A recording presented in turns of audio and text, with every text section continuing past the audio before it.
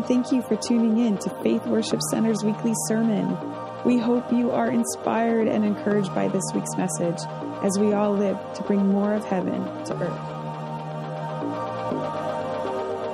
earth. So last week, I hope, if nothing else, that you got a picture of Mary other than the silent 15-year-old single mother. That's because that's often the way she's portrayed, right? Most Christmas plays, you pick the 13, 14, 15-year-old girl, you stuff a pillow in her, and you tell her to sit quiet. There are no lines for Mary in the Christmas play. She's to sit and look dignified, holy. She has to look holy. She has to look submissive to the will of God that has laid upon her. It's fine. It's not illegal to look at her that way. I just hope we started to take a picture that this girl had an incredibly dynamic connection to heaven. If you weren't here last week, we pointed out the fact that she was not surprised by Gabriel's visit. She was perplexed by his greeting. She wasn't even fearful. She was just like, wait, what are you saying? You're like all over the place today. That's the essence of the Greek. It's awesome. She's an awesome chick. She just is. And some of you are, well, yes, that's why she's called Blessed Mary. Absolutely. And she should be. But she wasn't silent. And I think the Lord was attracted to her, right? He said, you're charming. Our relationship is charming. It's sweet. I like it. Because you're somebody who gets it. Now, she's growing up in a culture where women's opinion was not noted religiously, especially. I think it's awesome when God does stuff like that. It reminds me of like the resurrection day, right? The first two people there are women. Yeah. Because he's just always trying to hammer home, hey, I'm for everybody. Everybody. All right. Enough about that, Bob. Yeah, that's not what you're preaching on. Well, it kind of is. Anyways, so I want to continue the story. We left off, she left in haste. Mary arose in those days and went to the hill country with haste into the city of Judah and entered into the house of Zechariah and Elizabeth. Oh, we've got more characters. I do love characters because it just lets your imagination. So we have to go to the front end of this chapter. Now, I purposely didn't write it all down or copy it because I'd get stuck there. So I'm just going to go from what's in here. So Zechariah was old. Now, generally speaking, in that culture, if you were old, you're greater than 60. None of you would know what that's like, but that's how old Zechariah was. At least, most people think he was probably in his mid-70s. And he was serving his week-long stint as a priest at the temple. And he's in the temple. He was elected through the drawing of lots. No, Bob. Okay. I was going to say something which puts a whole new twist on God and gambling, but I don't see. I told you not to go there.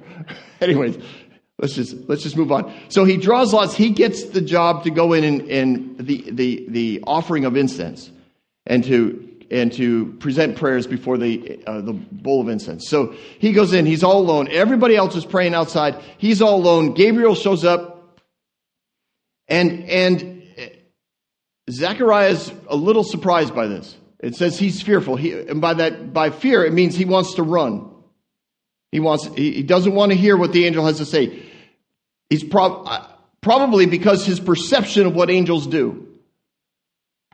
I think Mary had a completely different perception because she interacted with them. Zechariah came from a religious world in which angels were not things you wanted to run into. So there's one sitting there near the incense, probably a big one. And what's he say? He says, hey, greetings. Gabriel's happy about this. Why? He gets to deliver good news. He's excited. I don't blame him. Zach's afraid. He goes, no, don't run. Don't run. Just stay. Your prayers have been answered, which to me is a humorous phrase. I kind of think Gabriel did it on purpose. I don't think he continued the sentence. I think he kind of let that sit because the guy's a priest. How many prayers do you think this guy laid out? Thousands of prayers. Gabriel shows up and says, hey, Zach, your prayers have been answered. And Zach is first afraid, and then he's thinking, wait, which one? Like, what are you talking about? You ever have one of those conversations with a significant other where they're like, hey, I'm going to take care of that for you. And you're thinking, which that? I texted you a list. What are you doing? Anyways, that's just me. So Zach continues. He goes, about the son. God's going to give you a son. His name's going to be John. There's a few boundaries you need to keep because he's going to be set apart. This is why I didn't write it down because I would get stuck in all these details. Zechariah hears all of this. It's the son. And not my first thought, but one of my thoughts is, was he still praying for a son? Now, he might have been because he had precedence, right? Abraham had a son in his 90s. So it would have been very religiously acceptable for him to continue to pray for a son every day, even though he was probably in his mid-70s, maybe 80 years old. But I can also fully see where somewhere along the line, maybe when he hit 60, he thought, this is probably not going to happen. And that's okay. Because in the religious world, he would have been told dozens of reasons why God didn't bless him with a child. And it would have been that old religious mindset of, well, it's God's will. It's just God's will, Zechariah. You and Elizabeth aren't supposed to have children. Maybe God knows that if you had a child, it would be really bad. And he doesn't want it to be bad for you. So he's actually blessing you by not giving you a child. And then you have the ones who didn't like Zechariah saying, well, God didn't give you a child because you would have been a bad father. I mean, religion will beat the snot out of you for all kinds of circumstances that to God are completely irrelevant. And I know every core of my being tells me Zechariah dealt with this for years. So I don't know if he's still praying for a child. Either way, imagine his surprise. You're going to have a boy. Wait. I think his question makes perfect sense. Okay, I get all the details except for like the main one. Like, how is this going to happen when everything isn't working? And Gabriel's like, what? Do you not know where I hang out? I hang out in the throne room of God. You really think that is an issue? Now, it says Gabriel silenced him, right? He made him dumb. He didn't allow him to speak anymore. And that little bit bothers me. But I remember Bob Hazlett mentioning this briefly, and it just stuck with me that Gabriel wanted to keep Zechariah from speaking negatively over the miracle of God. And for me, that I can walk with that. I can walk with that. Gabriel's like, we need to protect this miracle because you're not the only one involved. So he silenced him. Now, everybody, is like, what happened to Zechariah? Like, did he die? Did he faint? Why is he still did he smell too much incense? Did he, what's going on in there? And eventually he comes out and they perceive that something went on and they and he spends the rest of the week there in the temple and he goes home and without saying a word has to convince Elizabeth to go do a thing. Which I'm sure for some of you guys is no big deal because you just kind of walk in the house and everything happens. But maybe for him at 70-ish, 80, this might have been a little bit of a surprise. Like she's looking at him going, what do you want to do? Let me write it down. I mean, he can't say that, right? He's writing this down. She's like, what in the world are you talking about? how much incense did you smell? We haven't done that thing. Zechariah, I do declare.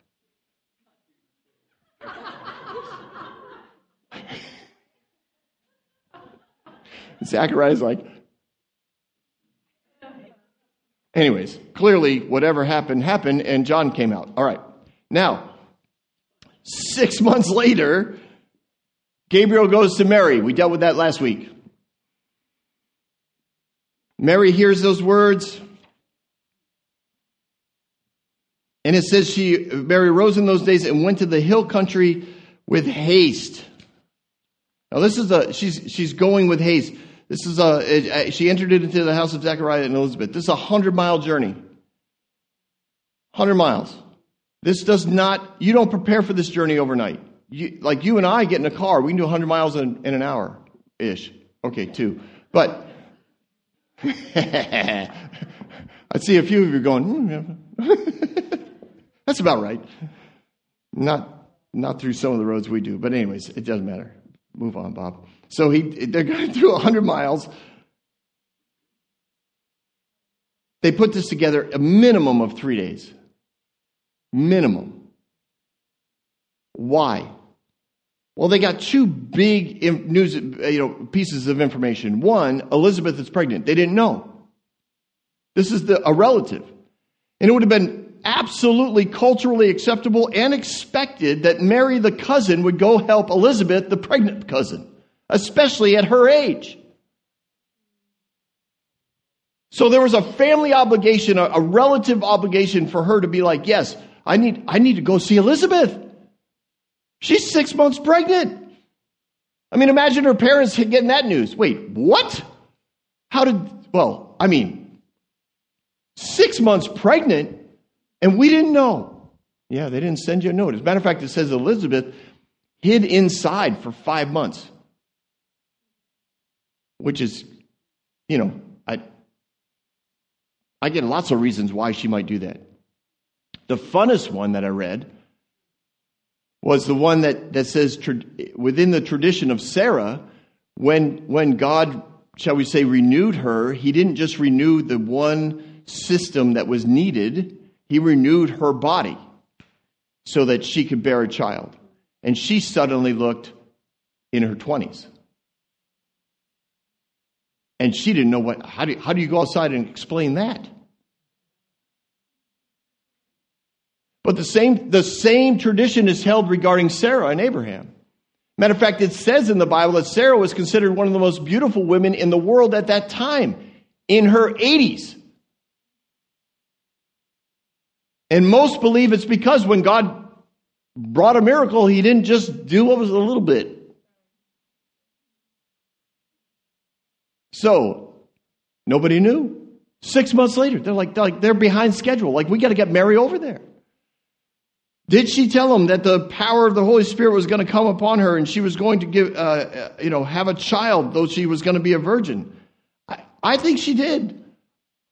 I think she told her parents. I think she was excited, and I'll give you a little bit more on that later. But I don't think she made general announcements about it. But I think her family knew, because they knew what kind of relationship she had with God. You can't hide that kind of connection.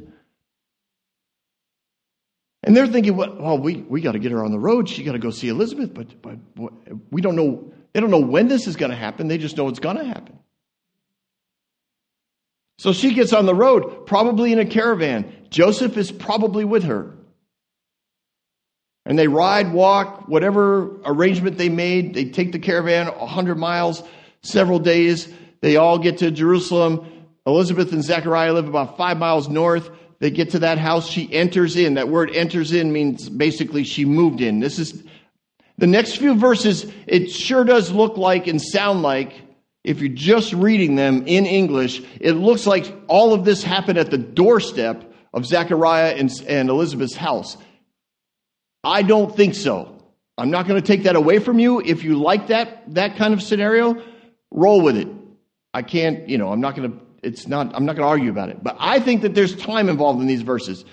So here we go. Next phrase, verse 41. And it came to pass. That's why I think there's time involved in these verses.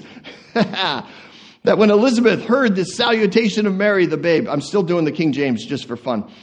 The babe leaped in her womb, and Elizabeth was filled with the Holy Ghost, and she spake with a loud voice and said, Blessed art thou among women, and blessed is the fruit of thy womb. And whence is this to me, that the mother of my Lord should come to me? For lo, as soon as the voice of thy salutation sounded in my ears, the babe leaped for joy in my womb. Wow, I can't even read the King James correctly. The babe leaped in my womb for joy. Man, it's been so long.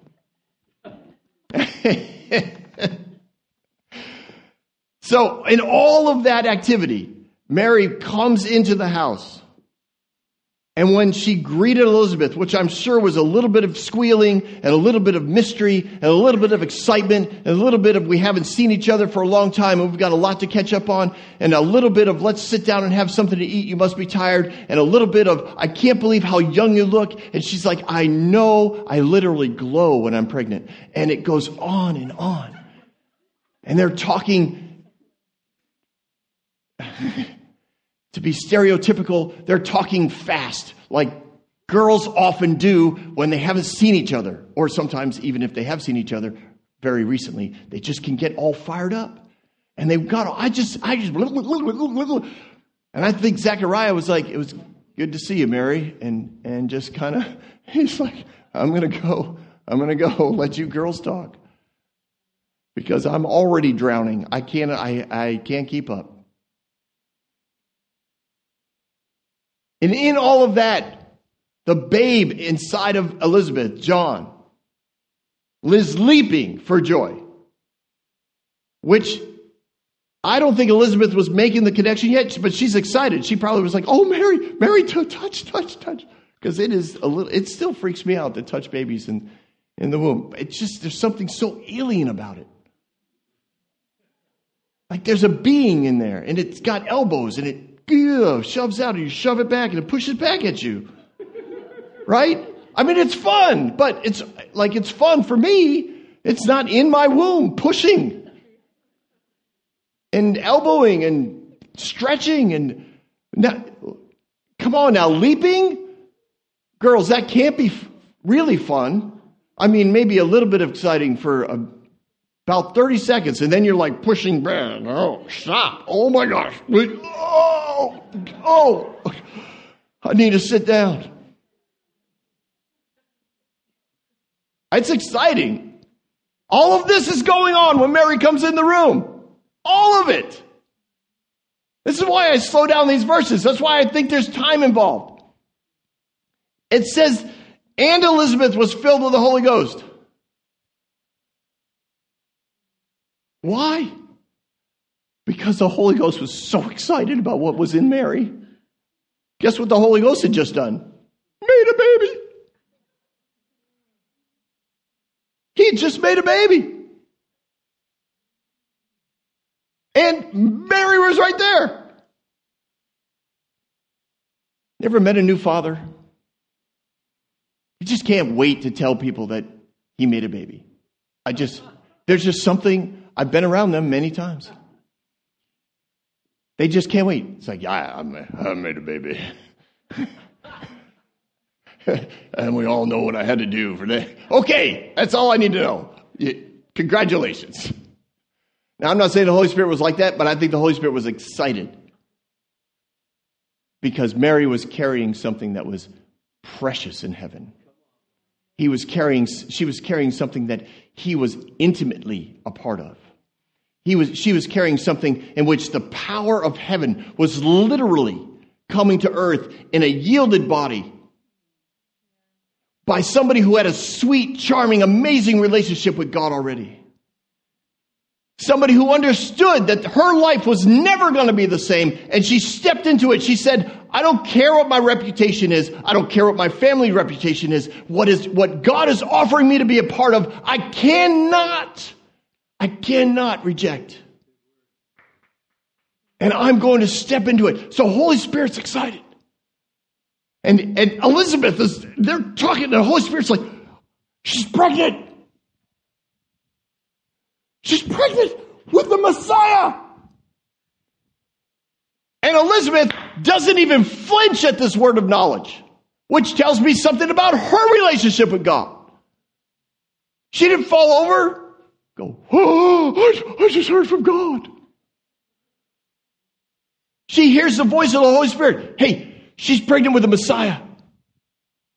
And Elizabeth responds. Internally, she's like, that's why my baby was going nuts. I realize this. And that's what she said. She goes, man, Mary, you're awesome.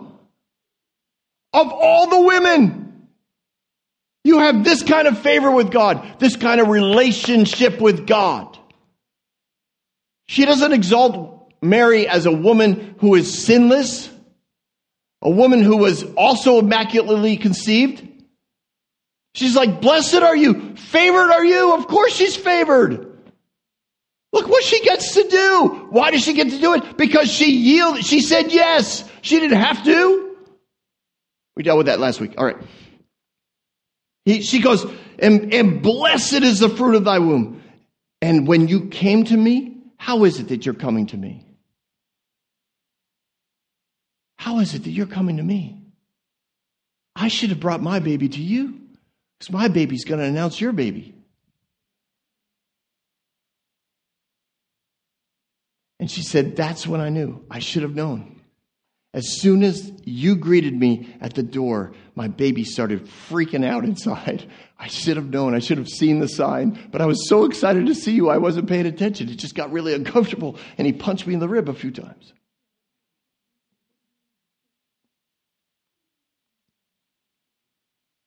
Now, the next three verses or so, verses 45 through 46, we're all in this. These are all coming out of Luke chapter 1. Just to be, I know the story's in multiple places, but I'm sticking with Luke chapter 1 because that's where I was last week. Verses 45, 46, 47. Again, I believe this is over a period of time. Mary says, and blessed is she that believed, for there shall be a performance of the things that were told to her from the Lord. And Mary said, my soul doth magnify the Lord, and my spirit has rejoiced in God the Savior. Elizabeth is saying, listen, God is going to do something. That's the performance, the thing to come, those things that we're told. In other words, God is making all of this happen. He's pulling all the details together. I think for me, that's almost like a voice of encouragement and a voice of confidence. Just in case Mary was kind of wondering, I know what's going to happen. Like, I'm going to have a baby, but there's a lot of details between now and 9 months from now. And I think Elizabeth was trying to encourage her, listen, God's going to perform this. He'll just take one day at a time. Just take it, each step of it. Just take a step. It's going to happen because God's in this, Mary. God is in this. And Mary says, you know what? You're right. I have no fear of man. That's a soul that magnifies the Lord. That's a soul that magnifies the Lord. She says, I have no fear of man. You're right. I have no fear of my reputation. I have no fear of the opinion of others. I have no fear of the opinion of my family. I have no fear of whether or not Joseph leaves me, because my soul is connected to heaven. Like Pastor Darrell talked about today already, right? It's like worship. Worship puts you in a place where even the desert place begins to spring up like a well. And Mary's like, that's where I'm going to be. I'm there. I'm worshiping God. I'm in a place where hope always springs eternal. And my spirit rejoices in God, my Savior. Now he's going to, this technically starts what many people call the Song of Mary, or the Magnificat, I think it's called. It's a thing. It's a big thing because most people read it. They don't do a lot of digging. They hear a message on it and they think they know what Mary's talking about. And there's this whole, I think, religious framework that's put around this song, this declaration, in which the poor are encouraged because God is going to show up and crush the mighty. He's going to show up to the humble, and he's going to wipe out the proud.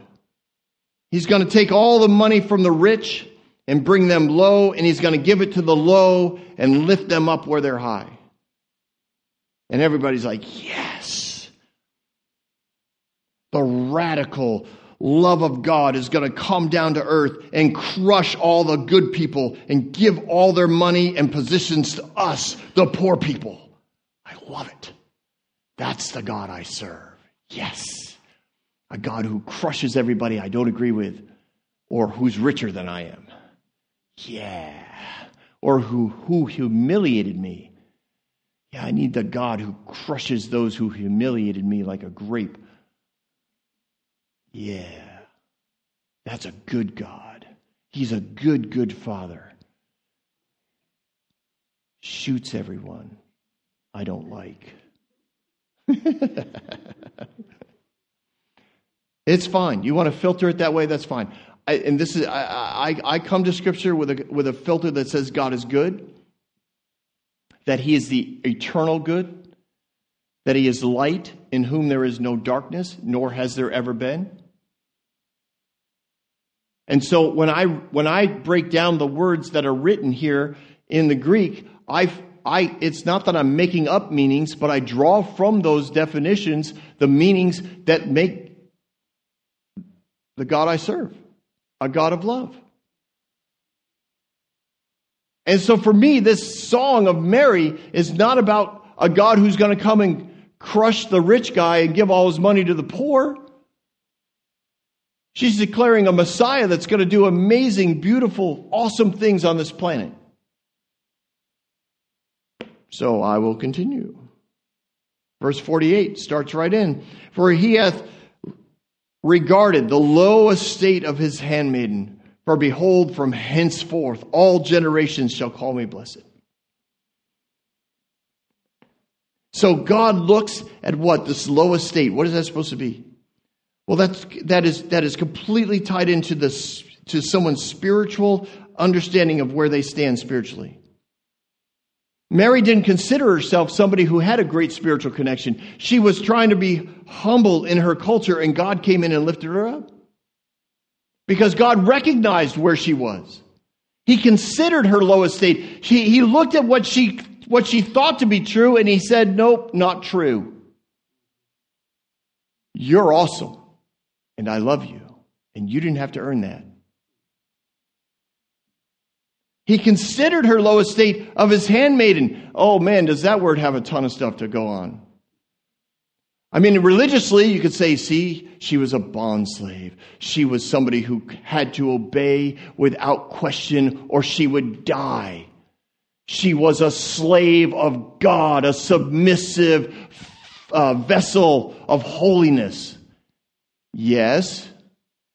Or you could go with a definition that says a bondslave is somebody who has a relationship with the master's family in such a way that either by invitation from the master or voluntarily going to the master, they in essence become family. Somebody who wasn't part of the family says, I want to literally live in your home and work alongside you. Your plans, your will, your passions are equal with mine, are the same as mine. I want to help you see your vision come true. And I'm willing to give my, to live here the rest of my life. And that is a totally legitimate way of looking at that word. And so what I see in that verse, and she goes, you took me from a place. You looked at me and you were like, no. You're not low because you're a woman in this culture. You live in the culture of heaven. I'm going to lift you up. I'm going to invite you in to be part of my plans, part of my vision for this world. And you stepped into it. And for the rest of your life, People are going to look back and say, wow, did she have the favor of God on her? She did. That word blessed means fortunate, happy. It means relationally in a place of joy. That's what Mary hoped that she would always be known as. Somebody who had a joyful, amazing connection to heaven. Because heaven came down and told her the truth about who she was and where she was when it came to his vision of who she was. He's like, I'll tell you the truth of your identity. Next verse. For he that is mighty hath done to me great things. He's authored something. He has set something in motion. For his mercy is on them that fear him from generation to generation. Now, whenever I see somebody who's afraid of God, I think, wait, let's pull back. Because I don't think God is a God that causes fear. So why are they afraid? And this fear means they're like seized with fear, like they're running from fear, like they're living in fear. And what is God's reaction to that? Mercy. He wants to bring goodwill to those that are affected by fear. He has a desire to help those that are affected by fear. He doesn't cause the fear. He brings mercy to the fear. They were living in a government of fear. Rome was known to create fear everywhere they went. You were afraid. You were afraid of Rome. They had garrisons. They had troops. Now there's a lot of good things about. They did a lot of practically good things, like build roads, like insanely good at building roads. But there was a fear. You don't cross Rome. So she understood the culture of fear, and she goes, God is going to bring mercy to those who live in fear. Not just now in Rome, but forever. God's going to bring mercy because he has a desire to help people who live there. People who are afraid of man's opinion. People that are afraid of the government. People that are afraid of illness. People that are afraid of death. He's going to bring mercy to them. I love God's reaction to fear. He doesn't just yell at it. Don't be afraid. like kids, right? When they're afraid of the dark, they want all no. Don't be afraid. It really doesn't help. It doesn't help. It's better just to have mercy. Turn a light on. Or sit with them. Or let them crawl in your bed. I cannot tell you the number of times that happened. For whatever reason, they knew to come to my side of the bed. I think because mom took care of them all day. But if they had a bad dream, they were afraid at night. Dad. Now, they all woke me up differently. My two favorites, not my favorite children, but the favorite ways I got woke up. Stephen, who you know, right? He in his own little mind thought, if I only prop open one eye, Dad can still stay asleep with the other. Like, I know that's what he was doing. So he would just pull open one eye because he just wanted... It's the sweetest thing. And then, of course, I'd open up both, and he always, like, internally, he felt bad, like, oh, no, I didn't want you all the way awake. Just half. And then, I don't know how, but Anna would just use mental games. She'd just stand next to me. I don't know what it was. And I'm a sound sleeper, like, I'm out.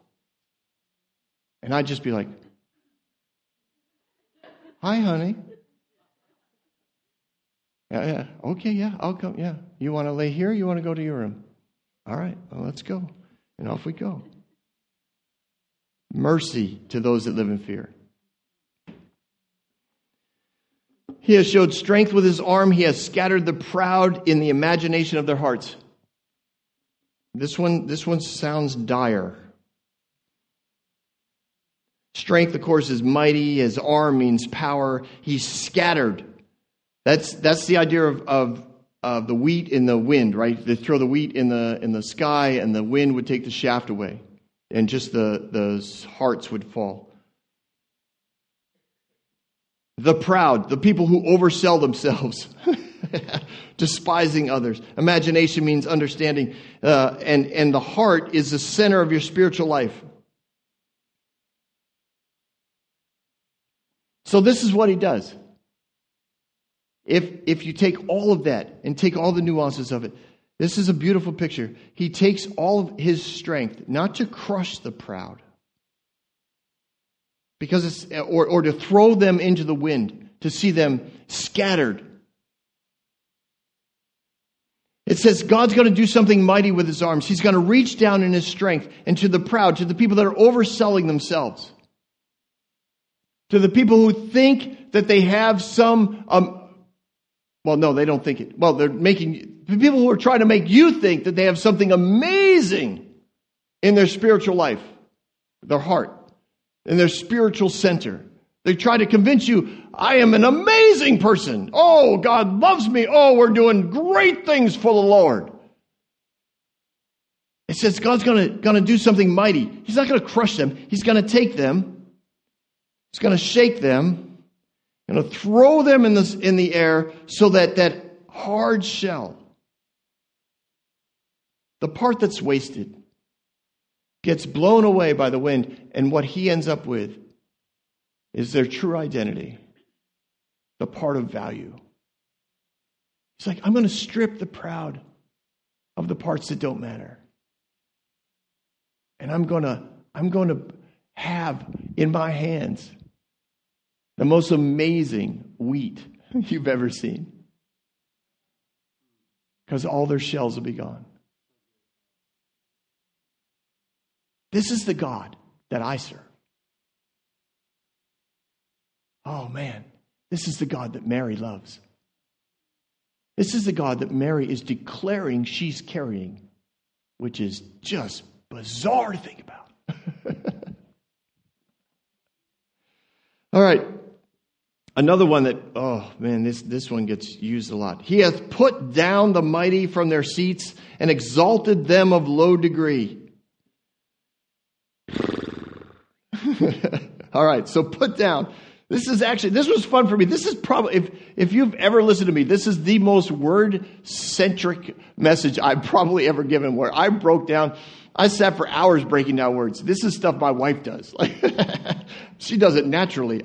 For me, it was awesome because I kept seeing, that's what that means. It looks like it means this if you just read it in English, but this is what it actually means. The put down means to destroy the reasoning of an opponent without violence. The mighty are those who have high office, people that have their seats, judges' chairs, thrones, places that have their footstools, which evidently was an indication that you had a really important job to do if you had a footstool. So all you people with lazy boys or recliners, as far as the Bible's concerned, you are in high places. All right. So he goes, I'm going to without violence destroy the reasoning of those who sit in places that have brought humiliation and depression and have run over other people. And I'm going to exalt the other people. What does that mean by exalt? Oh, it means I'm going to put them in those seats. No, it means God is going to honor them. God is going to raise them up in dignity. God is going to be happy with them. Because those that are sitting in those seats that God's talking about are people that are very similar to those that are living with pride. They're taking their seat and they're using it to humiliate those who haven't arrived as far as they have. And Mary's like, without violence, God is going to reason with them. That's what he means by put them down. How do you reason with somebody? You have a relationship with them. This is a beautiful picture of the love of God. He doesn't look at those that are sitting in high places and say, you're just a prideful, arrogant punk, and I'm not talking to you. He says the exact opposite in this verse. He says, I'm going to come alongside you. And by that phrase, without violence, he's saying, I'm going to peaceably, calmly sit with you and work through the reasoning of your pride. Work through the reasoning of why you're humiliating those who haven't arrived where you've arrived. I'm just going to walk with you on this. Meanwhile, those that you have put down and humiliated, I'm going to exalt them. I'm going to bring dignity back to their life. I'm going to bring identity back to their world. I'm going to show them who they really are, because it really doesn't matter what you think about them. It matters what I think about them, and that's what I'm going to deliver to them. Man, Mary's saying a lot of cool stuff. This one I love. I mean, I love the whole song. It's awesome. He hath filled the hungry with good things, and the rich he has sent away empty. Man, if you're hungry and you're poor, you think this is awesome. But let's look at it slowly, because I still think that's true, but he's not actually talking about food. He hath filled the hungry with good things. Okay, that word full means you can't get any fuller. Let me put it that way. It literally means greater than a gluttonous desire. Like, I don't know if you've ever been around a glutton, but if they could ever get full, God would fill it more. That's what it means. Like, you can't get enough. Another word for it is satiation, which reminded me of a funny story. Now, for years I suffered with a rare but true allergy, but I didn't know. But this is what would happen to me. I'd be at a restaurant eating an incredible meal. Oh, it was so good. And then I'd be so full. And they would say, do you want dessert? And I would say, yeah, I think I got room for that. And I'd start eating dessert. And I'd get a tickle in my nose. And then I'd start to sneeze. Oh, not just once. No. Minimum 12 times. Sometimes 20 plus. Oh, and I can't stop. I can't stop. You have no idea. Years I suffered. You know how embarrassing it is? You're in a restaurant, you sneeze once, and they'd be like, God bless you. And I'm thinking, oh God, you please. I literally was, no. And they're thinking, he doesn't want to be blessed. And I'm thinking, you have no idea how many are coming. And then I think, well, just let him bless me. I'll get 20 of it. Like, oh, and I would sneeze, and my eyes water, and my nose would run. I'm a mess. I've got cloth napkins, multiple cloth napkins that I've gone through because I'm just blowing. I'm just a mess. I went outside. I'd go in the bathroom and snort water to try and stop this. I taped my eyes open. Trust me, you can sneeze with your eyes open. I've done it. I've almost lost one, but I've done it. No, I'm serious. And it was like this running joke.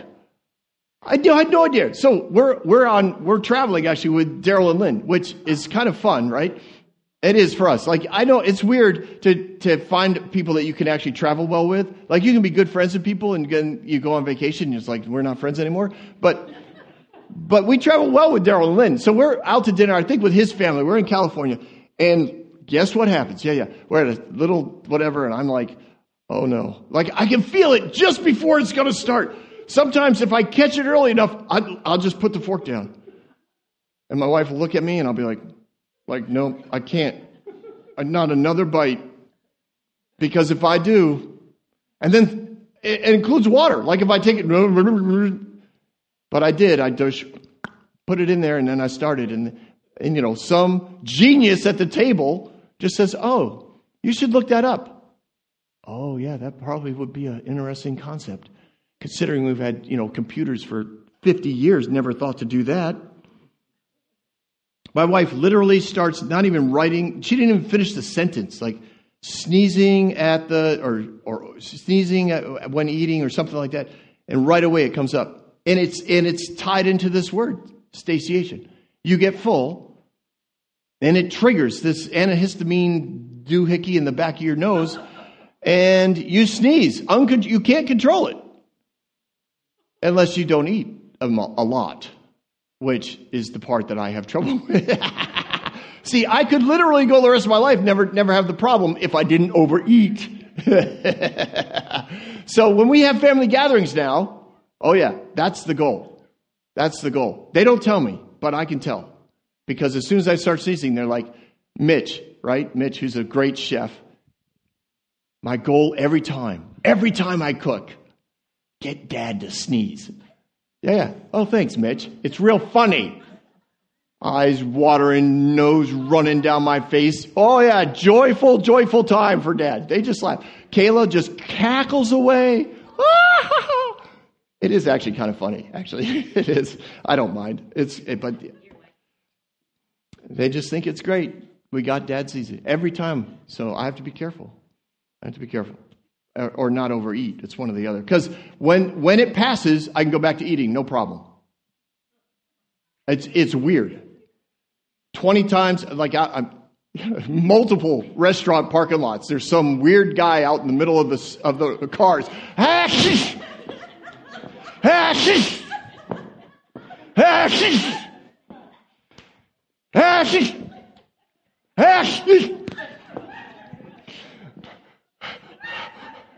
Hashish! That's me in the parking lot. And then I wipe up and I walk in like nothing happened. It's so bizarre.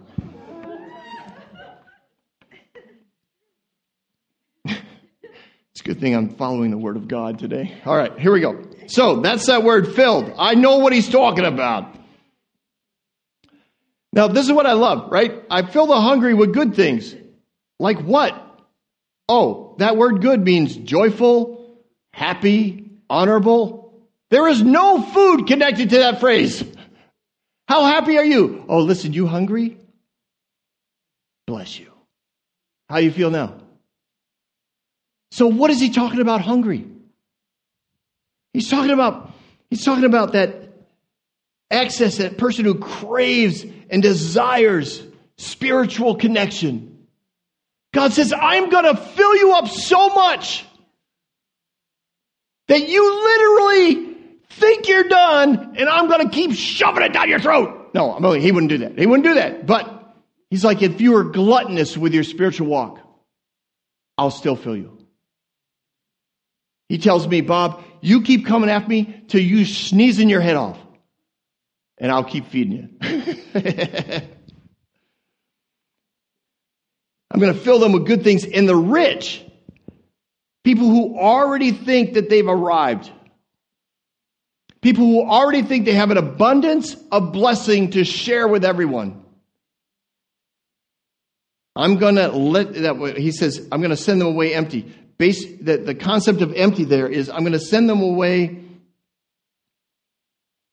with what they think they have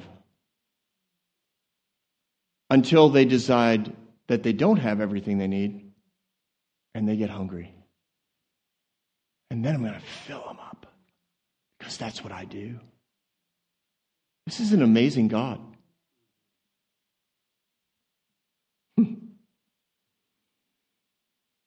You may look like you're spiritually rich.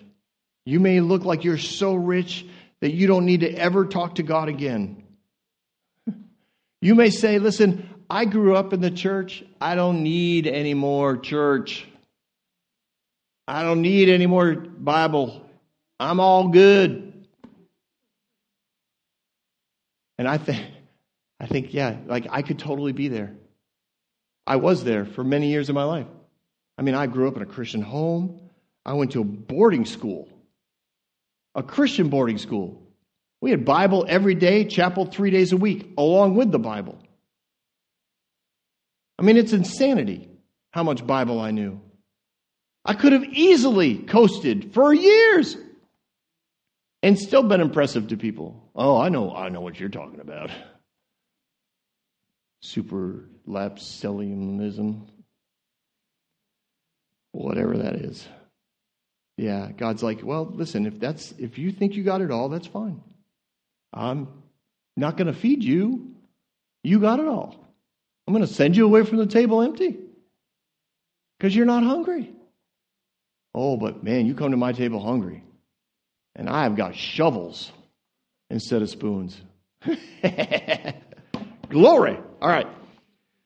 Then he says he helped or he partnered with his servant Israel in remembrance of his mercy, and he spoke to our fathers, to Abraham and to his seed forever. That means he partnered with his children, and he shared his thoughts and plans. And it says Mary abode there for about 3 months, which would have been the 9th month. And then she returned home, and it says, now Elizabeth's time was full, and she came and she delivered, and she brought forth a son, and her neighbors and her what? Cousins heard how the Lord had showed great mercy upon her, and they rejoiced with her. I think Mary stayed for the birth. Maybe she didn't. But it was soon after she left that Elizabeth gave birth, and guess who found out about it? Yeah, she sent word to Mary right away, if Mary wasn't there. She made sure her cousins knew. And the story continues. Come back next week. But I did a little thing. I rewrote Mary's song. The worst thing you can do. Did you ever to somebody's song, right? Oh, I could write even better words. Happens a lot to worship songs. People who write original worship songs, right? And then somebody's like, oh, I can make it better. It's always a pleasure. Anyways, I don't think I made it better. I just try to break it up a little bit like this. To me, this is a declaration of the Messiah. I don't think Mary did this in one day.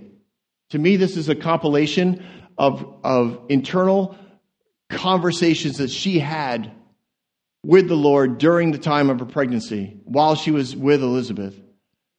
She pondered these things in her heart. She was an internal processor from my perspective. And she put together this song over time, and I think it went something like this. Listen, I know who I'm carrying, and this person is going to lift up those who think or have been told that they don't measure up spiritually. He's going to invite them into a family, not as a slave, but as in a place of honor. He's going to bring mercy to those who live in fear. He's going to release the proud from what doesn't matter. He's going to exalt with honor and joy and dignity those who have been humiliated by leaders, rulers, or bosses. He's going to oversatisfy those who want the good words and life of God with honorable things. And those who think they have it all, he's going to leave them alone until they get hungry again. He partners with his children, and he shares his thoughts and plans. That's your Messiah. And as you go forward with this awesome Christmas time, and you think about Mary, I hope you don't picture her as a silent, submissive, 15-year-old scared girl surrounded by men who are telling her what to do. I hope you see a powerful young woman who understood her identity before God and said, I am changing the world because I have partnered with my Heavenly Father to bring his will of heaven to earth. Emmanuel, God with us. Have a good day, everyone.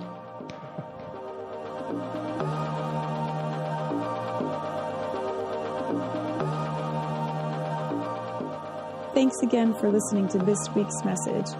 If you'd like more information about our church, visit faithworship.org.